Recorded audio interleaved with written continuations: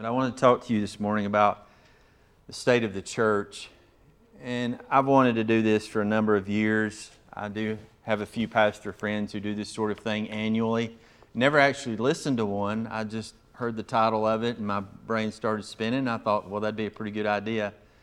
Audrey told me her pastor had actually did this last week, and so I asked her to send me the link to the sermon and listen to it. And of course, what he had in mind is something totally different than what I have in mind. He talked about the mission of the church and went to John 17 and preached an hour on 9 implications of John 17 and how the church, universal church, should go forward in missions. It was very good.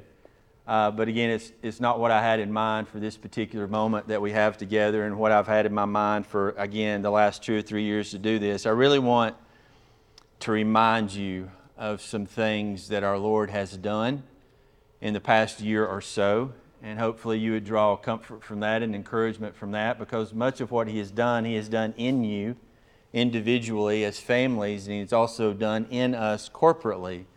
So as we reflect on those good things, I just want us to rejoice in the faithfulness of God to us. I also want to encourage you, having seen some of the things that you've done in faith, and at the same time I want to exhort you in some of the most important things. I'm not going to say anything that you haven't heard me say before this morning. In fact, I really just want to remind you of some of those, really one of those absolutely essential things for us as we continue to walk together as a family of brothers and sisters in Christ over this next year. And I really want to begin with loss. I mean, I cannot overestimate the loss that you and I have experienced together over the past, year or so. Once we got to sit down and began to go back through and count the number of brothers and sisters we've lost this year, it was a little bit staggering. We've lost some that we have prayed for the last 9 years, and Mary Nell and Barbara Haynes, long time members. And we saw the Lord be gracious to them and take them home this year. Miss Frances passed away, as well as Katie Story, some that were very dear and close to us. 2 of you among us, even this morning, lost spouses, and we still hold you up in prayer. We've seen God's faithfulness to you in many ways. But we do feel the pain of those losses as well, with Miss Opal and Mr. Eldon, dear friend there, just a dear friend. Really, and then I wrote the word loss, but then I argued with myself just a little bit. Not really, right? Just a little while longer. Just a little while longer. And we will get to see all these. Just a few weeks ago, the Loy family mourned the 1-year anniversary of the passing of Dwight. Still can't get my mind around that. He and I told you several times before, would meet at Huddle House every few, 6 weeks or so, and have a meeting at Huddle House and spend at least an hour, sometimes 2 hours, just sitting there talking back and forth, and I miss those times. And so when we look over this last year, we really have to be thankful that all of these that I just mentioned are brothers and sisters in Christ, are in the presence of the Lord. Our hope has been fulfilled for them. And so we rejoice on their behalf, but we also look forward to seeing them again. But nonetheless, we bear that weight. And we may very well bear that weight walking into this next year. But at the same time, we have rejoiced. A few families have been blessed by the Lord with the birth of new children. Cody and Lexi saw the birth of Skylar, Hannah and Brent with Annie, and then Caleb and Andrea most recently with Anna. And so we rejoice at that. God has blessed us with more children, and I hope you see that as favor from God. Certainly Scripture communicates it that way, and I pray for more of those. I know many of you are like, please don't look at me when you say that. We've tapped out. Don't want any more, but yet, Tyler and Wallace have a baby on the way. Michael and Ashley have a baby on the way. And so we just need to pray that God would bring more younger couples, slightly younger, into the body so we can continue to rejoice at the birth of children. Nothing is, y'all know, I just get excited about that. And I just praise God for that. And while we're on the subject of birth, we've also rejoiced this past year over a number of of our children who have been born again into everlasting life. And we praise God for that, right? I mean, that's so exciting. We've prayed for that for the last 9 years because I've watched you go from the hospital room all the way to now they're just running around, just growing up so quickly. And yet we saw the Lord bring 6 of those children to faith. March 6th, we saw Addie and Belle and Aubrey come to faith this past year. And, you know, God answered prayers that we've been praying for, 9 years. God's faithful. Baptized Cody Priest and Victor as well this year, and Eli was the last one in November. And so we just praised God for what He's doing. And just, you know, we've got so many kids around here. I think we had a rough estimate during the Christmas play. It's getting way on up there. It's ridiculous, the number of kids that we have in this body. And we just continually pray that God would be gracious and shed His grace on them. And He's been doing that. He's been answering our prayers. So we desperately need to stay with that. And while we're on the subject of birth, again, in a very similar way, we have all rejoiced to see obedience in this body through adoption. Just an expression. What greater expression of the gospel is there than adoption, right? I mean, I don't know of a better picture of the gospel than adoption. And we've got to see so many of you guys do that. Just an obedience of love. God's worked in your heart in such a way. And this past year we had three boys, Skylar, Britton, and Caden, adopted into this family. But you do the math, and just the families that are faithful here week in and week out, there's been 12 kids by 6 families. That's remarkable in a church this size. Especially when I realized how low we got after Paige and I got here after the first year. I mean, we got down in the 20s total in membership on a regular basis. And now, you know, we've had 6 families bring 12 kids into their families. You know, and it started with Eddie and Sandra bringing Jordan in, and it's still going strong. And we've got a couple of families. I know Rob and Becky. I've got Samuel. Don't know how that will end, but foster care is the same thing. And you got another family about to get back in the business, I think. And so we just praise God for what He's doing and what He's done in your lives to communicate the gospel through those avenues, such a tremendous way.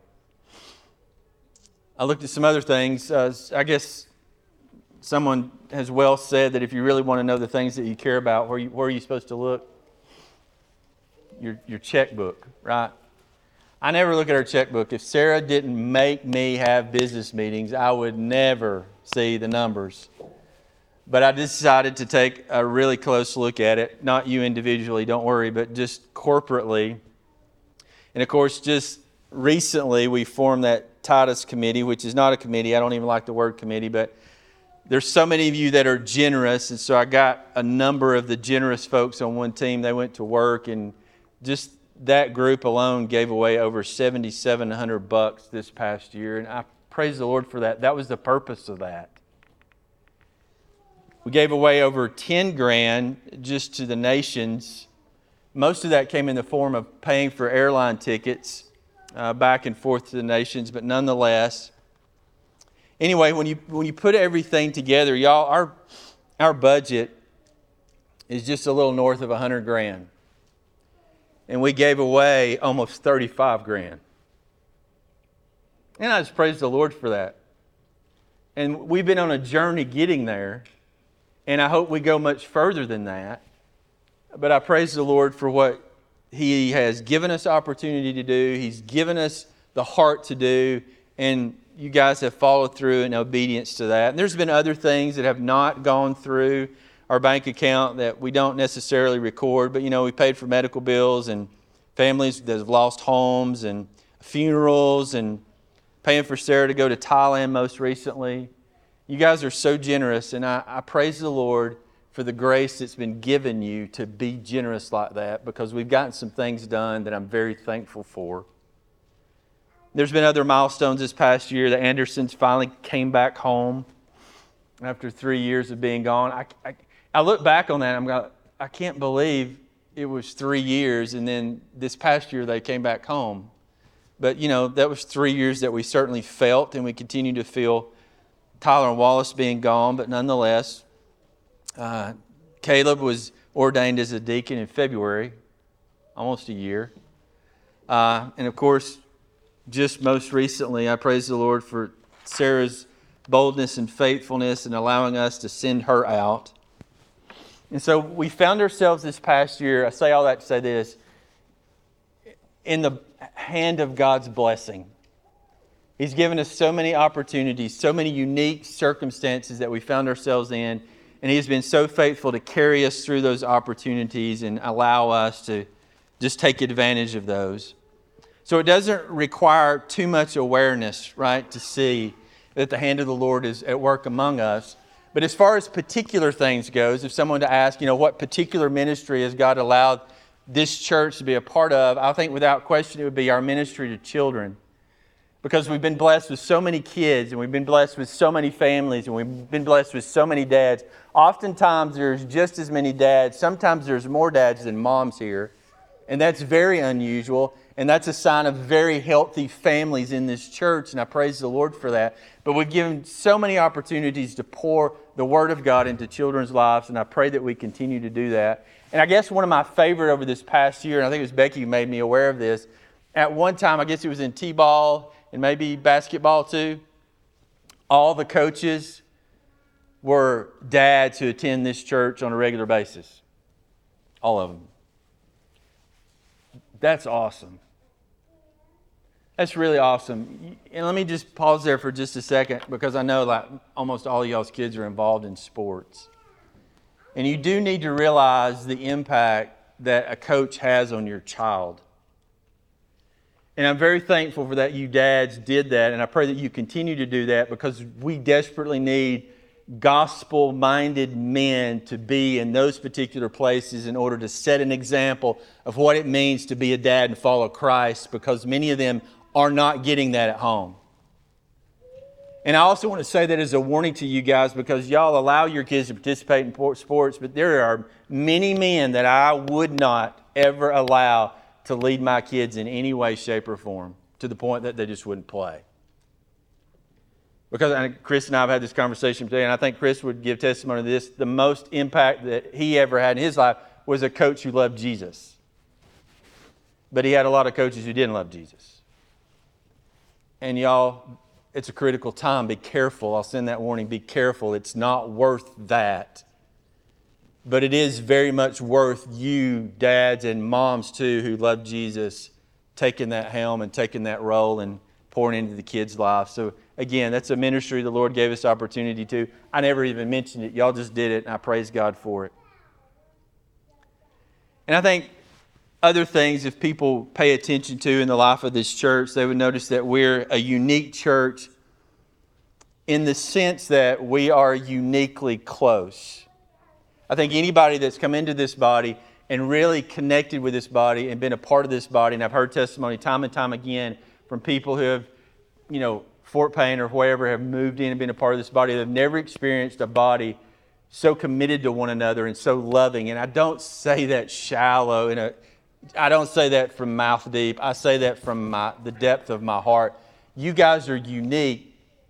But the more that I study the Word of God, it shouldn't really be that way. The way that we are should be very commonplace and not unique at all, if you understand how God has designed the church, right?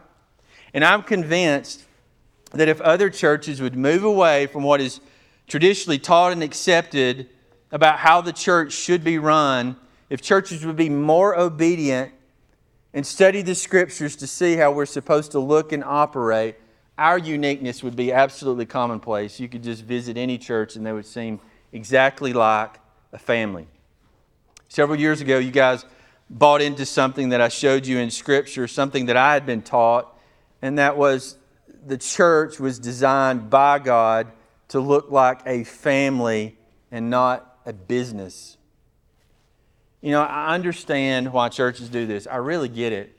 Because if you think about this, if you put a building in the mix, and oftentimes it's a large building, and then if you add a budget, and a lot of times it's a large budget, I don't understand why churches brag about their budget. That is the most foolish thing in my mind to brag about. I mean, can you imagine if y'all shared with me, our family budget's over $1 million. I would look at you and go, what's wrong with you?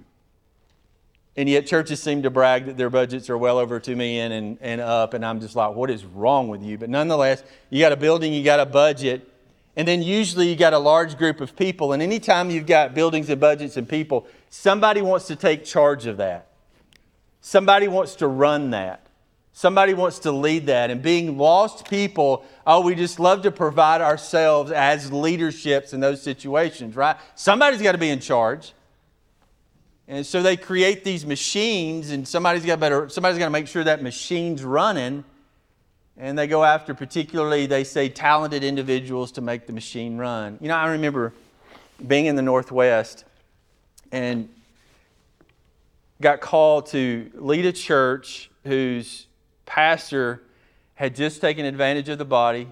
He had gotten a charge card out in the church's name, ran up the charge card, kept throwing away the bills until finally the card got canceled, at which point he just simply left, telling them no idea. So when they began to check the mail, they found all this massive debt that he had just charged up and left. And of course, they were angry about it.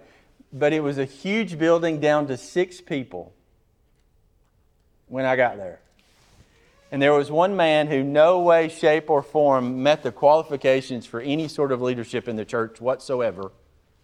And yet he appointed himself as leadership because he told me somebody's got to be in charge. So I appointed myself.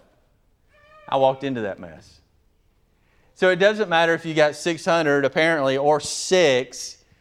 The hearts and minds of lost men feel like somebody's got to be in charge. And so it might as well be me. And they lead that thing in the ways of the world and not in the ways that Scripture teaches us. It's like there's always been those who've ignored the simple, plain words of Scripture when the Apostle Paul writes that this is the church of God. I mean, you can meditate on those words and figure out a great deal. He didn't build it and create it and hand us the keys to it and say, do the best you can. This is not ours. We don't belong to ourselves. We belong to Him.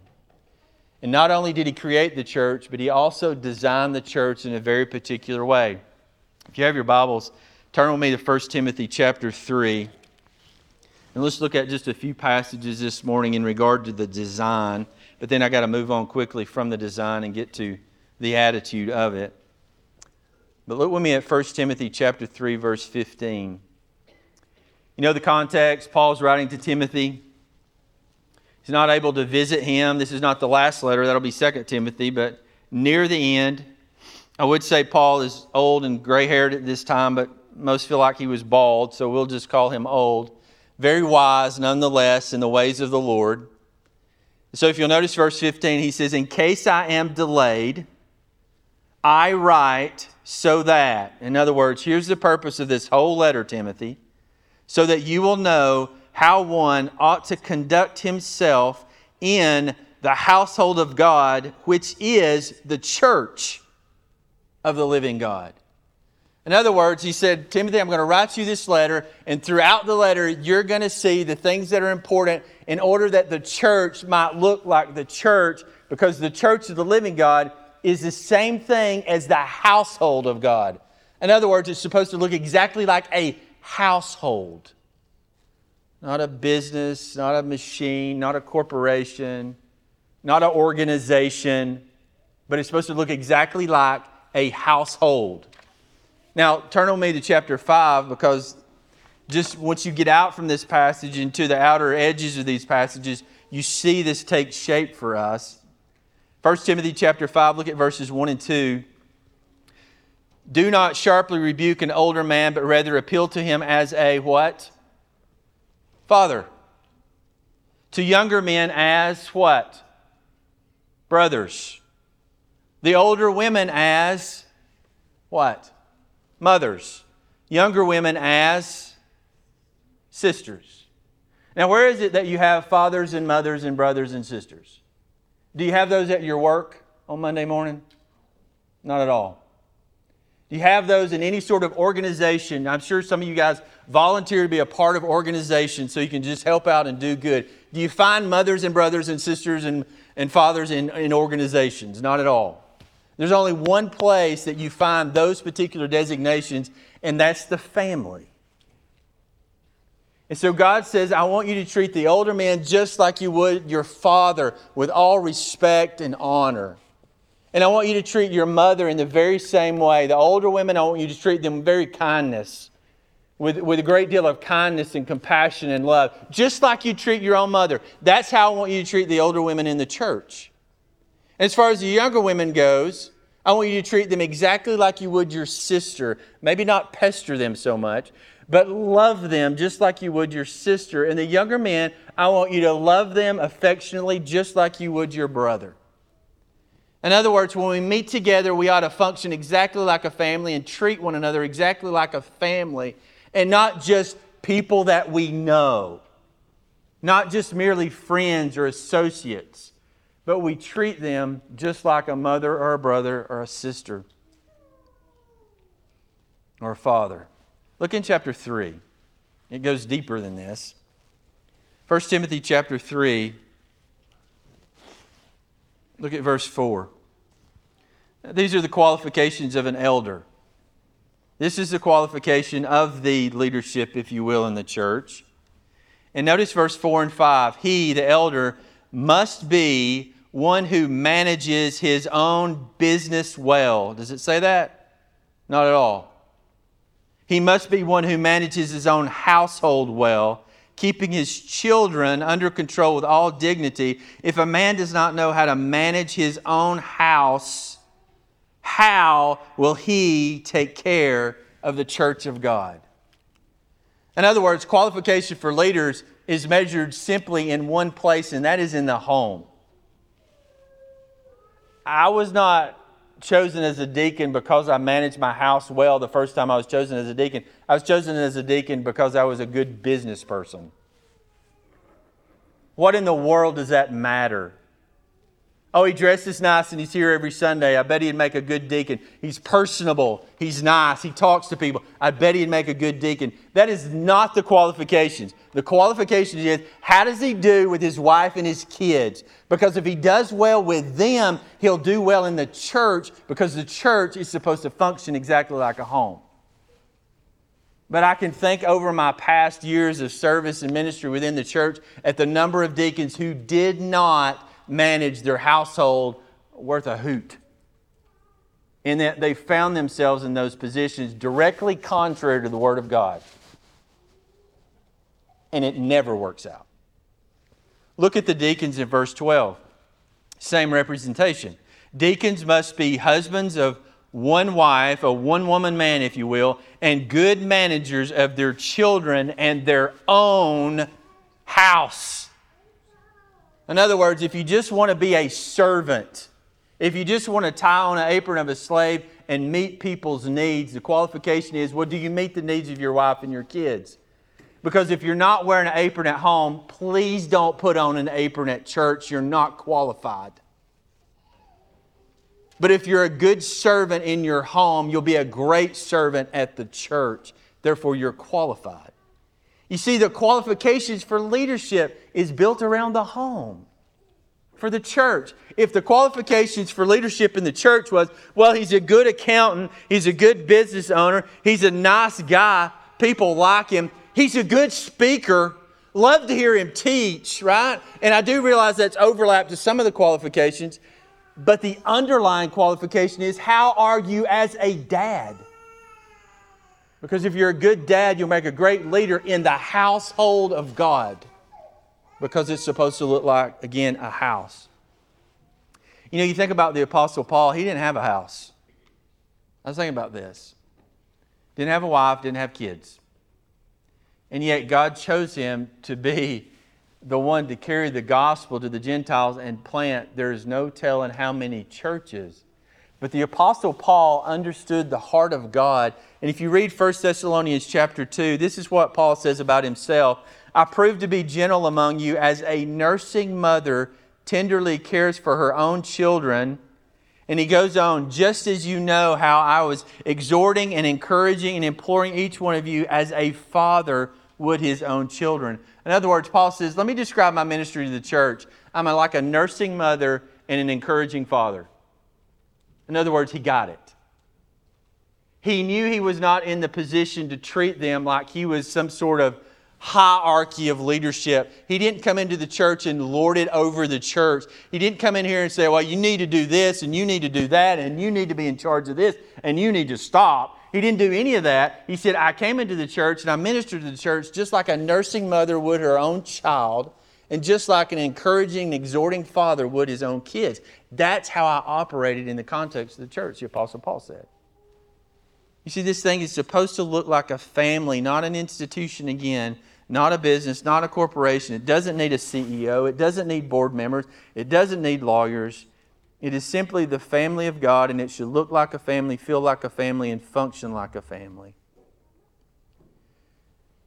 And if you want to know why we are unique, it's because you guys bought into that principle and truth that we found in the pages of Scripture. You're as much like a family as any church out of the dozens of churches that I've been involved in my life. You're as much like a family as any church I've ever been a part of. And that makes us unique. It should make us common, but it makes us unique. And so we need to continue to explore the Scriptures. And when we find ourselves doing something contrary to the teaching of Scripture, we need to change. When we find something going on among us that looks different than a family, we need to stop. And we need to say, this doesn't look like a family, Joey. This is looking way too much like something out of the world. We need to do this differently and begin to pray and explore how we can do this differently. But let me get to the heart of this, and I'll just confess to you before I get to the heart of this, I'm preaching out of weakness. Not that I preach out of strength every week, you understand. But I do feel like sometimes, maybe a little more than 50%, preach out of progress in my own soul. But this morning I preach out of strength. And this morning I preach out of weakness, not strength. And I don't like being where I'm at. Because I'm never speaking at you. I pray that I never make you feel like I'm preaching at you. In fact, this morning I feel like I'm preaching up to you. I feel so weak in these things. But they need to be taught nonetheless, and so I'll teach them. But please don't think that I've learned them. Because the design of the church is important, but it's not as important as the attitude within the church. And if we'll think about a family again, what is the number one attitude that all of us want in our families? If you're a parent, you long for it. And it's love. You just long to sit down at the table with all your kids and share nothing but love. To have loving attitudes and good relationships all around the house. And we just walked out of Christmas, right? What's the longing of every grandparent? What's the longing of every parent? Oh, if we could just sit down for the entire time and just be in love with one another and have our words just be an overflowing expression of that love without bickering and fussing and fighting and coldness. And if all that could go away, right? That's God's longing for us. That we would just be overwhelmed with just an attitude of love toward one another.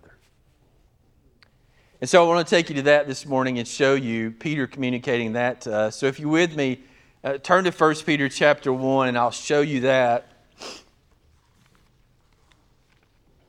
We may have the design right in being a family, but I hope that you will understand with me and agree with me that we have much work to do constantly in these particular areas.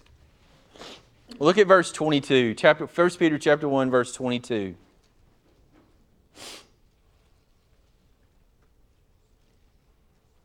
Four times, by the way, in 1 Peter, Peter commands us to love one another or love the brethren. I'm just going to show you two. Chapter 1, verse 22, Peter writes, "Since you have, in obedience to the truth, purified your souls for a sincere love of the brethren," here comes the command, "fervently love one another from the heart."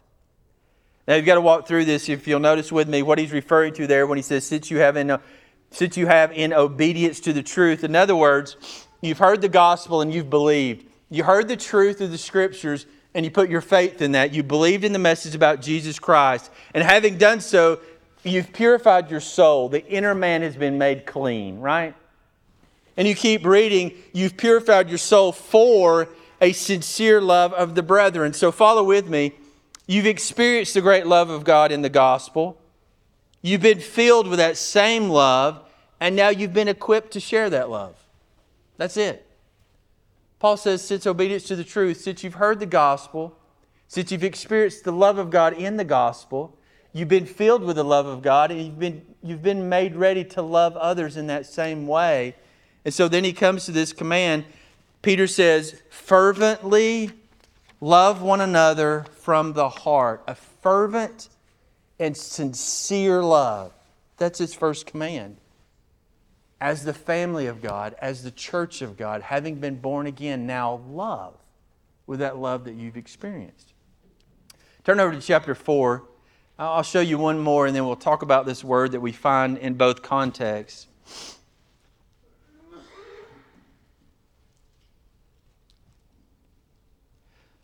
1 Peter chapter 4, look at verse 7. The end of all things is near. Boy, what a statement. So you got to understand, I really need to know what's next. Because he just laid out a truth for us. The end of all things is near. So let me tell you something really important. Therefore, since the end is near, be of sound judgment, sober spirit for the purpose of prayer. Above all, let me carry it a little higher, he says. The end is near. Above all, keep fervent in your love for one another. And so he says it 4 times, and in 2 times he uses this word fervent. And of course, I realize, Joey, I know what fervent means. It means a sort of eagerness to it, right? A sort of excitement about it and an eagerness to do it. But that word's used just a handful of times in Scripture, and when you see how it's used in other places, right, you get an even broader picture of that word and what it means when he says fervently love one another in the heart or from the heart. One of those places is Luke 22:44. And by the way, Luke uses this word more than anyone else. It says, and being in agony, Jesus was praying fervently, and his sweat became like drops of blood falling down upon the ground. Y'all, that's more than eagerness there.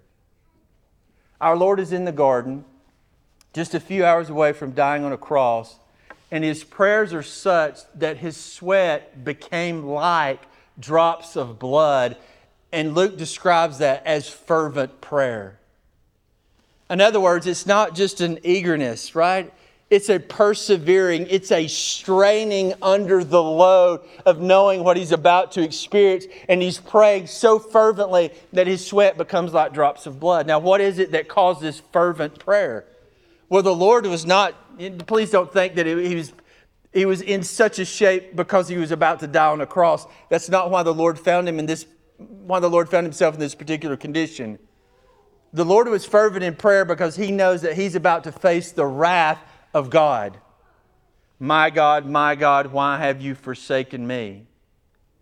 In other words, Jesus knows that he who knew no sin, was made to be sin on our behalf. And he's about to go and suffer the wrath of the Father. And so he's found himself crumpled up on the ground in fervent prayer. In other words, he's straining up under this load. Now, this word here, if you'll notice, it's in the adjective, fervent in your love in 1 Peter 4:7. But it's also used in the verb form in Matthew 12 and verse 13. And you don't have to turn there, but listen to this. You're going to be very familiar with this. It was a Sabbath day. There was a man there with a withered hand. And Jesus says to the man with the withered hand, stretch out your hand. And when the man stretches out his hand, it was healed. You know what word is fervent there? Stretch. In the adjective, it's fervent. In the verb, it's stretch. In other words, Peter is telling us to stretch in your love for one another. And he says in a present tense, keep at it. meaning constantly stretch and strain in your love for one another. So we come to my weakness. You know, our love is so easily swayed, tripped up, knocked off course. Rather than being stretchy, Don uses the word brittle. Our love so easily breaks off. It's almost as if it can't stretch. In other words, when we run into somebody who's unloving, it's like I just can't carry this load and I can't get the bar up off my chest. Or when somebody says something that sends us into a tailspin, all of a sudden we turn away from our love and we resort to this coldness and we just shut it off. But yet we're called, and this has to be the attitude in the family, and I know it's the longing of every mom and dad's heart, and it's the longing of our Heavenly Father in the context of this church, that we resist that attitude of coldness. We stop turning off the pump. We leave it on. We get up under that load, and we strain at love, and we stretch at love. Because loving others is not easy. Rob really helped me prepare for this sermon because he came walking up here with Samuel, and it's easy for him to love Samuel. Isn't that funny? It's such a stretch and a strain. I mean, the kid don't let him sleep. And he cried for weeks on end because his belly hurt all the time. That's not an easy love, yet they were able to do that. And you were able to do that for your own kids. It's like you have no expectations of, I know they're screaming at me. I know they're punching me. I know they're smacking me. But it's so easy for me to get up under that load and strain and stretch that love. I'm fine, don't worry about me. But let them grow up just a little bit to when they're teenagers and all of a sudden you're like, I just can't carry this load. I don't want to love them, I want to hit them. And let them get a little bit older and make them adults. Then all of a sudden, your love is so brittle, it'll break off. Man, it's just like a lizard's tail. You grab a hold of it, and all of a sudden, you're holding the tail in the hand, and the lizard doesn't run off. That's the way our love is. Just pinch it just a little bit, and it'll break right off. It won't stretch, it won't strain. It's like the weakest thing. It's like the older we get, the weaker our love gets. And how is that possible? Now, let's put an adult in the context of the church, and all of a sudden how so quickly we get in the flesh and refuse to strain and stretch at love. I don't know why that is, but I know that is in my own personal life. You let us get together as a family at Christmas, and how quickly somebody refuses to lift the load of love, and they're done. No straining, no stretching, not doing it. They just need to hear what I got to say. That's how we get. And what you say has nothing to do with love. It has everything to do with selfishness, but it has nothing to do with love. But you got to say it. It's insanity. So let me put this on you as we walk forward into this next year. We really have to maintain an attitude of love toward one another, and it's not going to be easy. I know I'm hard to love, but I really need you to love me. And I know at times you're going to be hard to love, but we really got to try to love you. And I know we're not all the same. I mean, some of you got funny personalities. I'm not trying not to look at anybody right now, right? And it's hard to love, but so? I mean, pop a pasty in their mouth, put a diaper on, you'll find it much easier, right? Because some reason, if they got a pasty in their mouth and a diaper on, it's like, I can love them, I'm fine. Let me hold them. I don't care if they're crying. But you take the pasty out, take the diaper off, put tennis shoes on their feet, let them grow up a little bit, and all of a sudden you just can't do it. I just can't do it. Please do it. This is a family, and your Heavenly Father has called you to love one another. And if we're going to continue to be like a family, we're going to have to love, and it's going to strain and it's going to stretch us, but we've got to love. We have to get up under the load and continue to love. And you have an enemy that does not want you to be fervent in your love for one another. He wants you to be brittle. But you're going to have to get past that. Now, how in the world do you do this? Because I think there's something that you're going to have to fix in your heart before you can ever do this at all. And if you want to know where that is, turn with me to 1 Peter chapter 5.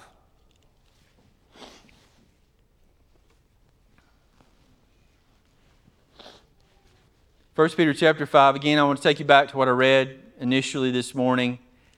The second part of that, verse 5, all of you clothe yourselves with humility toward one another, for God is opposed to the proud but gives grace to the humble. Therefore, humble yourselves under the mighty hand of God. Let me walk into this backwards so I can set you up and make you feel the pain. I read this one passage and you see, if you've got the NAS and I guess other translations, the part that is in all caps. He's quoting the Old Testament. In fact, you'll find this particular passage 4 times in your Bible.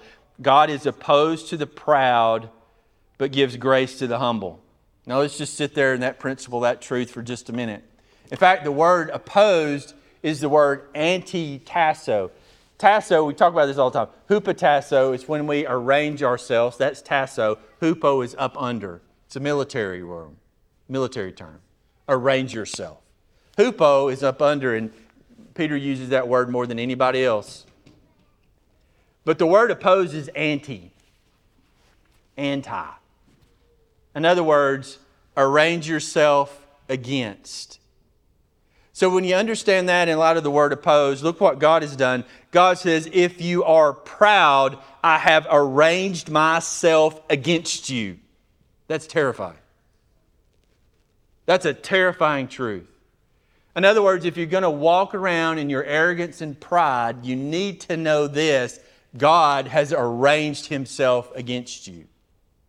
Now, Peter's done a whole lot of work. If you'll back up with me and look at chapter 2, verse 13, he keeps using the word hupatasso, or arrange yourself under.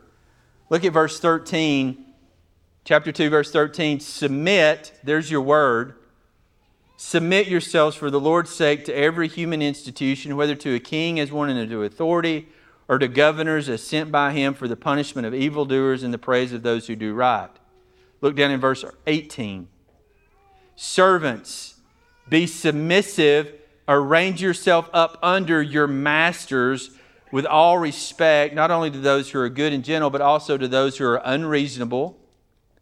Look down in chapter 3, verse 1. In the same way, you wives, be submissive, arrange yourself up under your own husband, so that even if any of them are disobedient to the word, they may be won without a word by the behavior of their wives. In other words, he's going through all this submit, submit, submit. In fact, look at chapter 5, verse 5.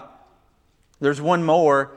You younger men, likewise, arrange yourself up under your elders. So in other words, he's going through all this going, arrange yourself up under, be submissive, be submissive, be submissive, be submissive to the forms of government that I put before you. Slaves, be submissive to your masters. I don't care if they're believers or not, be submissive to them. Wives, be submissive to your husbands. I don't care if they're believers or not, just be submissive to them.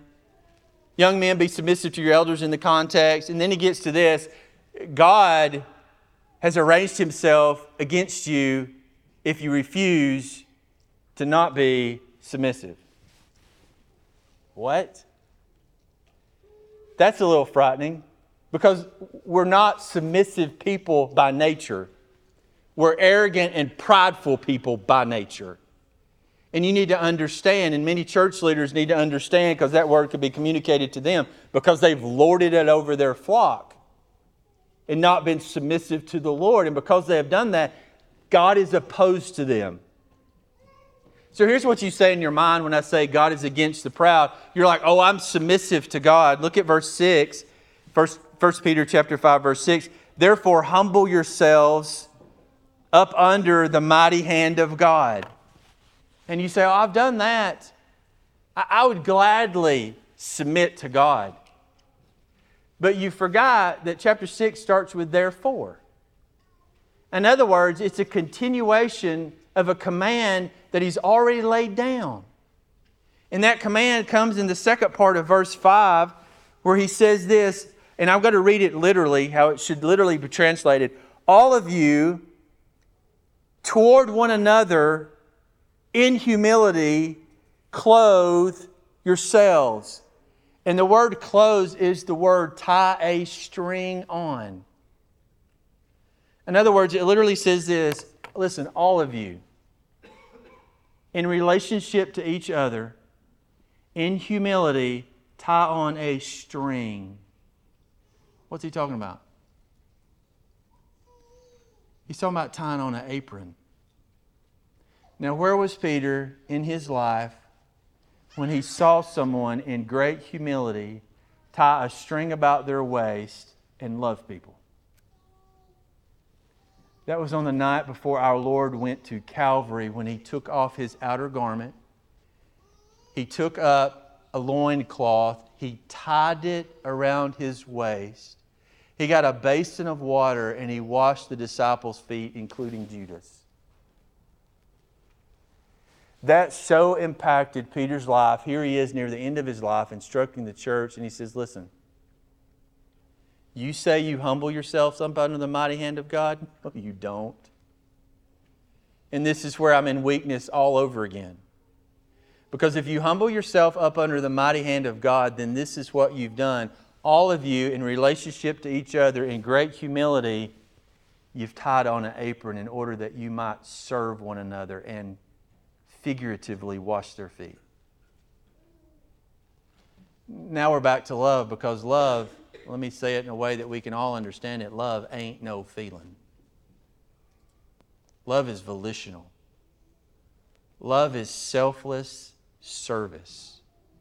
Love is action on your part, and it's a strain and it's a stretch. And if you want to be able to love like that, you're going to have to get over yourself, take off your outer garments, and tie on the apron of a slave, and be willing to serve one another in tremendous humility. And let me continue with Sandmount vernacular. That ain't easy. Because we don't want to do that. We want to be served. We like that. I like that. But that's not what we've been called to do. For the Son of Man did not come to be served, but to serve and to give His life as a ransom for many. You know, not only are we to tie that string on, but He says we're to tie it on with humility. And that's absolutely heartbreaking, because the thing that I see that sticks out to me the most when I look across Christendom, what I see is an overwhelming, sickening lack of humility, especially among leadership. I mean, social media has become the bashing place for those in pride who want to crush another brother or sister in Christ. I mean, that's a cesspool of pride. I cannot for the life of me find enough humble men to count on one hand that's in leadership.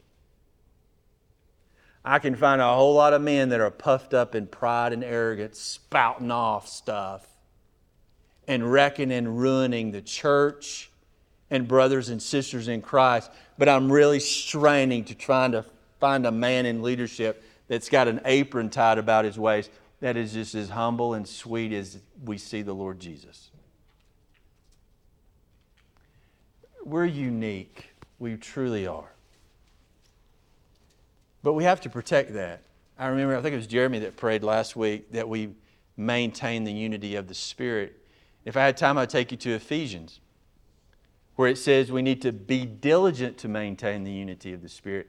And do you know what two words are mentioned in that context, in that particular passage, when it tells us about our responsibility to maintain the unity of the Spirit? Humility and love. I say these things to you. You already know these things, and I'm really here just to remind you of these things. But let me tell you, I don't know of anything more important for me to remind you of as we walk into this new year. I want us to continue to walk in the favor of God.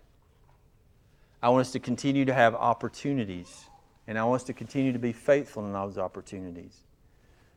But in order to do so, I'm absolutely convinced that we're going to have to be the particular people that God called us to be, a family. And we're going to have to act like a family's supposed to act. And that's one in selfless, fervent love. But I'll tell you, before you do that, before you come in here, whether that be on Sunday or Wednesday, you've got some clothes to take off and you've got some clothes to put on. And when you hang your clothes up out on the peg in the foyer, you better hang your pride up and yourself up out there. And reach and get your apron of a slave and tie it on before you start to engage one another, so we can all understand what we've been called to do as the family and household of God. And if we'll continue to do that, if I get to do this next year and read off to you the State of the Church address, I'm confident that it will be even more full of opportunities that God has given us and the grace that He's given us to be faithful in them. Let's pray.